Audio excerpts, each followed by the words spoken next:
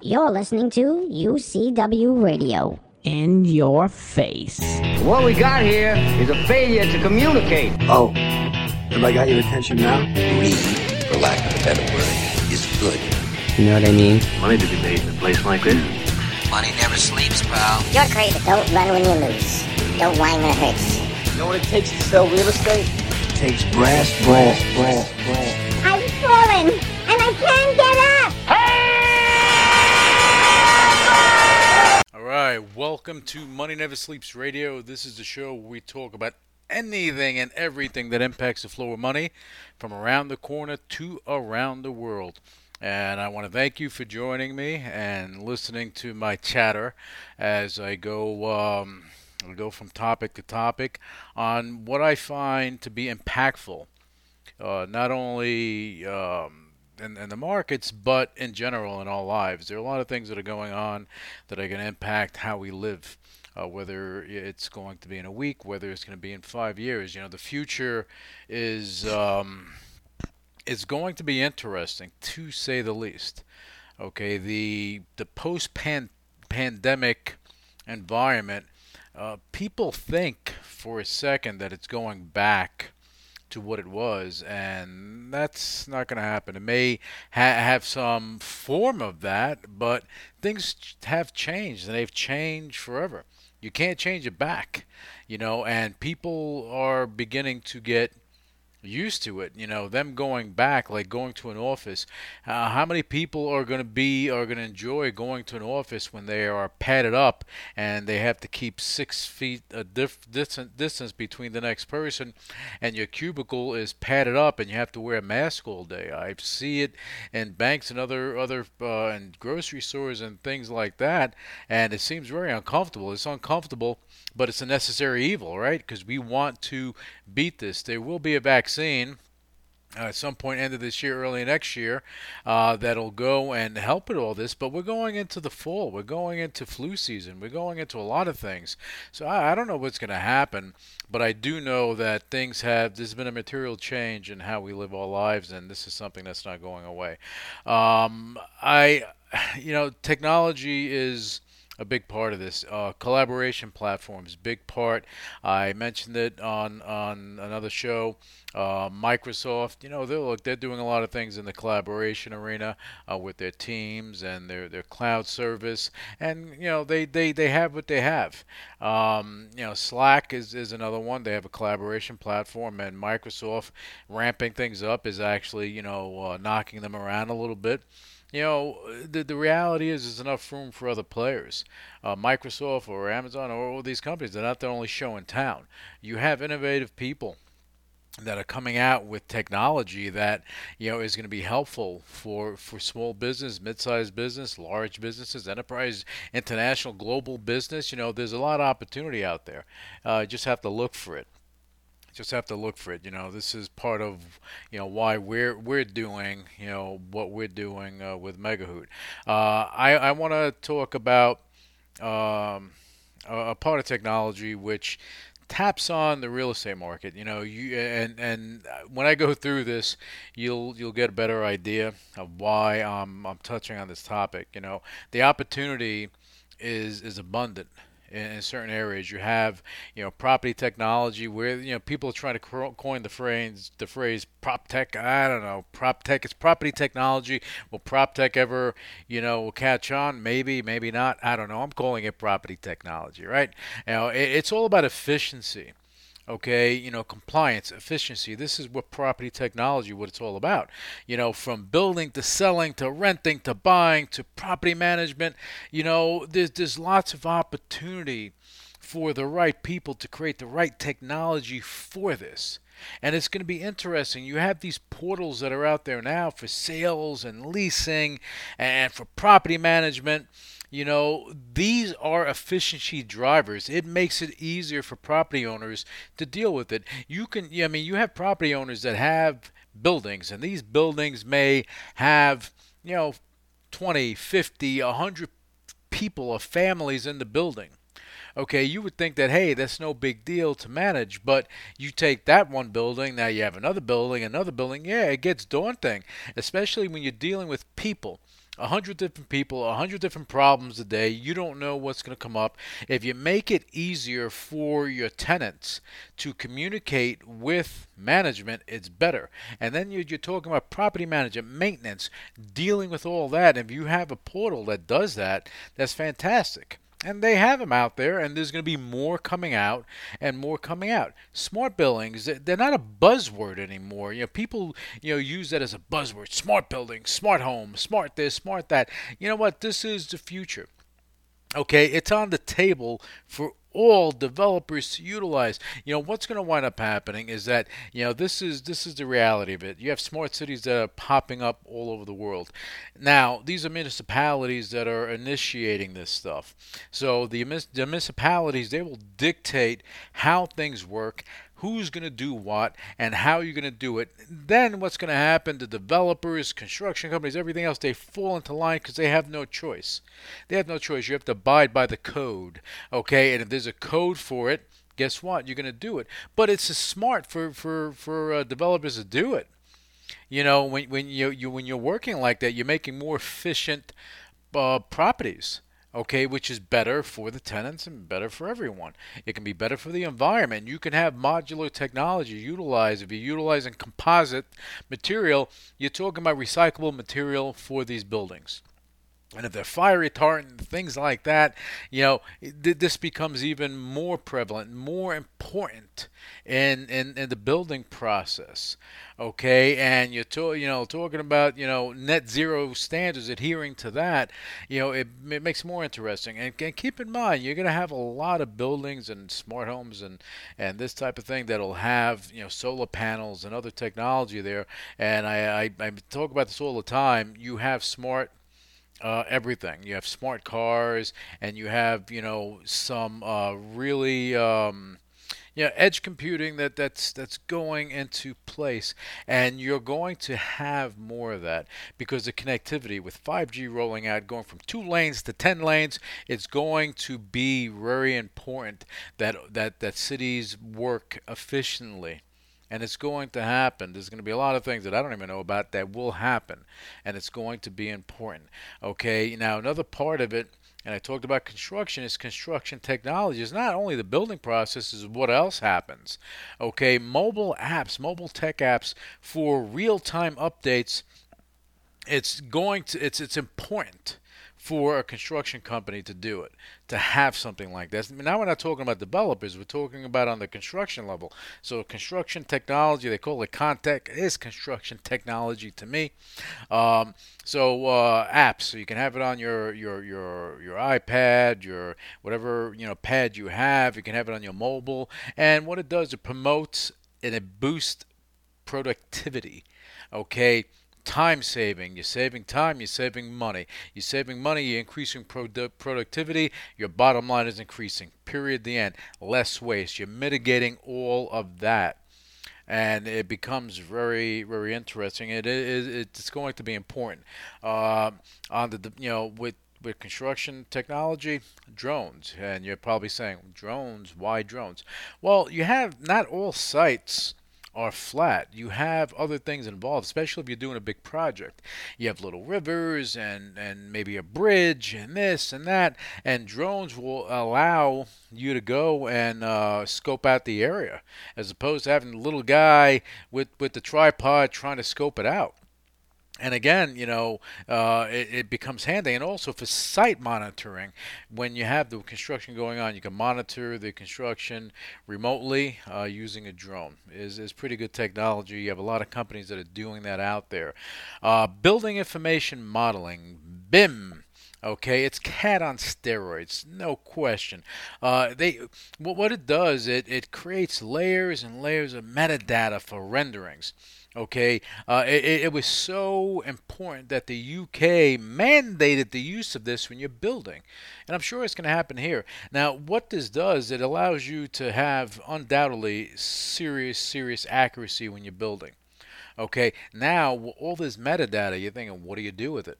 Okay, I'm always talking about artificial intelligence and so on and so forth. It falls into place here because you can take that metadata and you can go and render it for virtual reality, for wearables, for augmented reality. There are a lot of things that can happen there that can make the data useful for not only the construction company, but the developer and whoever's looking to lease, buy, or rent from from the developer.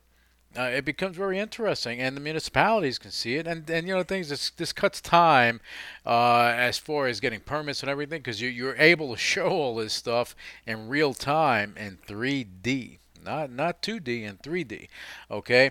Now talking about 3D printing. When you have all this metadata, you can render the actual sample of the property.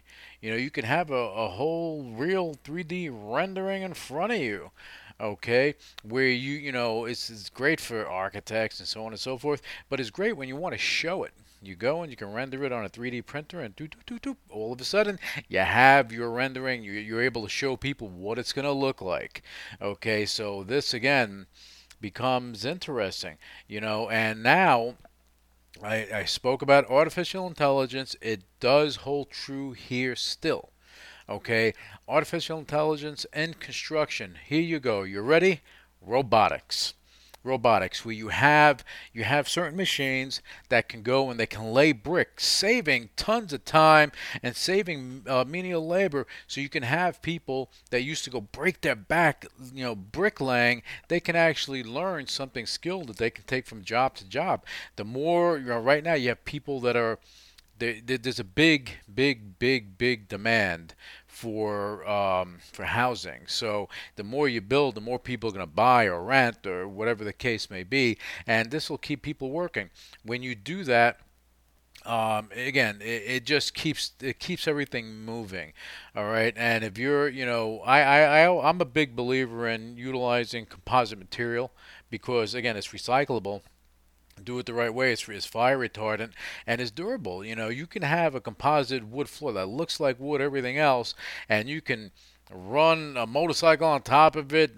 You can move the piano on top of it, so on and so forth, and it won't get damaged. As if you had real wood, it easily gets damaged. And real wood is becoming more and more costly in the buildings material arena. And the reason being is that supply and demand, more people want it. How many trees do you have? Again, I go with the composite, go with the recyclable material because you can help the environment in doing that as well. You have enough plastic out there, okay, that needs a home. And smart people are finding a way to get that home. Another and with all this stuff, I always talk about this security, privacy. All this stuff is important in construction technology and even in property technology and any technology. It's important. Okay, now I want to shift over to real estate technology. Interesting. Okay, you have companies out there that are doing something that, again, it crosses over from the property tech side to the real estate tech side. How many times have you gone on Realtor.com or Zillow.com or so on and so forth? Okay, what they do normally, they have listings. They get a fee for it. They get the listings. What wound up happening, some smart people, they decided to say, hey, you know what, let's go do something a little more. Let's go and become flippers, and that's what they're doing. You have Zillow that they're involved in that game. They're going and they're buying houses for cash. You close in a short period of time. They take the house, they do whatever repairs, and they flip it out, or they keep. Or I don't know if they're going to keep it in a portfolio or make a REIT. I don't know what they're doing, but from what I'm seeing, that there's a flipping game going on, and they're making a buck. But when they do these transactions, like all right, Open Door. Okay, it's they say it's going to become the Amazon of housing. And is it going to be? I don't know. Social Capital, what they did, Chamath, what he did, he created a SPAC. Okay, and he put, I don't know, I think $1 billion into it. And he went and he took and he made a deal with Open Door. So Open Door is going to have access to that capital, and they're going to be, or they are, a publicly traded company. And what they're going to do with that capital is that they're going to acquire properties. What what happens there, and this is how it works, they'll go and acquire your property for a little less than what the market value is. They'll take a 6% cut of the deal. That's their fee, and you walk away from your home within a week. Okay, that's it. Zillow's doing something similar. Okay, but an open door, they'll go and help you sell your home. Okay, for 5%. Right, but they'll also invest in fixing up your home a little bit, so you can get the highest price possible. Look, if they have access to $1 billion in buying residential homes, what's going to happen? It's going to price out. I guarantee you, it's going to price out the first home. The first home buyers. It's going to price out people that are looking to buy a home. It's going to price out a lot of people. It's going to artificially inflate housing prices artificially. Okay, and then at some point in time when things don't go the right way, there may be a reversal of fortune there. That's the thing I'm concerned about with it. Okay, are they going to go and put it all together into a REIT and then resell it to the public and so on and so forth, and then we ever repeat something later on? Who knows? I don't know. I don't know. You have smarter people than myself that are trying to figure this out. But I do say that I'm not a big fan of that, just because it's going to price out people that are looking for those homes. Now, if they were going and buying the homes and then going and putting people in the homes and giving them the financing, that may be a different game altogether. Maybe that's what Open Door is doing. Maybe they're looking to acquire the properties cash, they get them, then they go and they put someone in there and they finance them to do it. They go get a higher than whatever rate is out there now, and then they call it a day, and then they create a REIT and they're generating income from it. That would be smart. I would understand that, and that way it doesn't price out the little guy. The little guy needs some help, so you got to help him. So maybe that's what they're going to do. If they do that, kudos to them. If they don't, what are you going to do? Maybe somebody else will take that idea that I just threw out and do it. Then good for you. Go get it done. Okay. Deep tech. Deep tech companies. You have a lot of companies that are involved in deep tech, and they're building up a bit, and they are deep tech is not focused on end user services, okay? And I just need to clear up what deep tech is. You're talking about artificial intelligence, robotics, blockchain, quantum computing, biotech, basically cutting edge and disruptive technology, okay? Engineering based, and it's all based on, look, it's based on science, engineering, physics, and things like that. This is deep technology. All right, you have a lot of this that goes into play in a lot of different areas. I believe that that's going to be more prevalent. You're going to have companies coming out with solutions. Blockchain is definitely, I feel it's a very important factor as it relates to security. Okay, because you have something that's immutable and irrefutable and irreversible that gets done. So it becomes, very interesting. And again, a lot of things are going to be coming out of that, and it should be, it should be coming again. End of this year, early next year, going into the next few years is going to keep happening.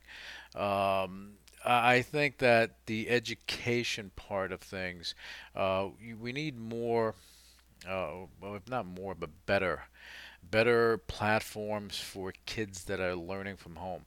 As I said, this is the new normal that we're in. We're not, post-pandemic is going to be kind of like the pandemic, but just a little bit different. With you mix a little bit the what we knew to be normal to the new normal. You mix it together, and we're going to have a montage of something. Kids will be learning from home on all different levels, from K to 12, and probably, higher learning and so on and so forth. You're going to have businesses that'll be training their employees, Okay, you're utilizing augmented reality, so on and so forth. So those platforms are important. Companies in that arena will do well. Um, and I'm not speaking about any particular company in regards to that. I'm just a champion for the entrepreneur that's looking to make a difference and change the world in some way. So if you guys are out there, you're listening, go make it happen. Go be fearless in what you do.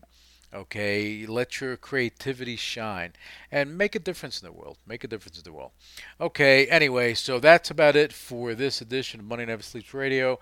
I want to thank you for tuning in and listening to my rant. I try to share information that I think is important.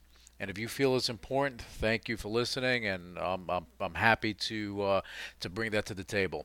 All right. Anyway, until the next episode, I want to wish you guys a great day, a great trading day, and we will be back with you for the next episode of Money Never Sleeps Radio.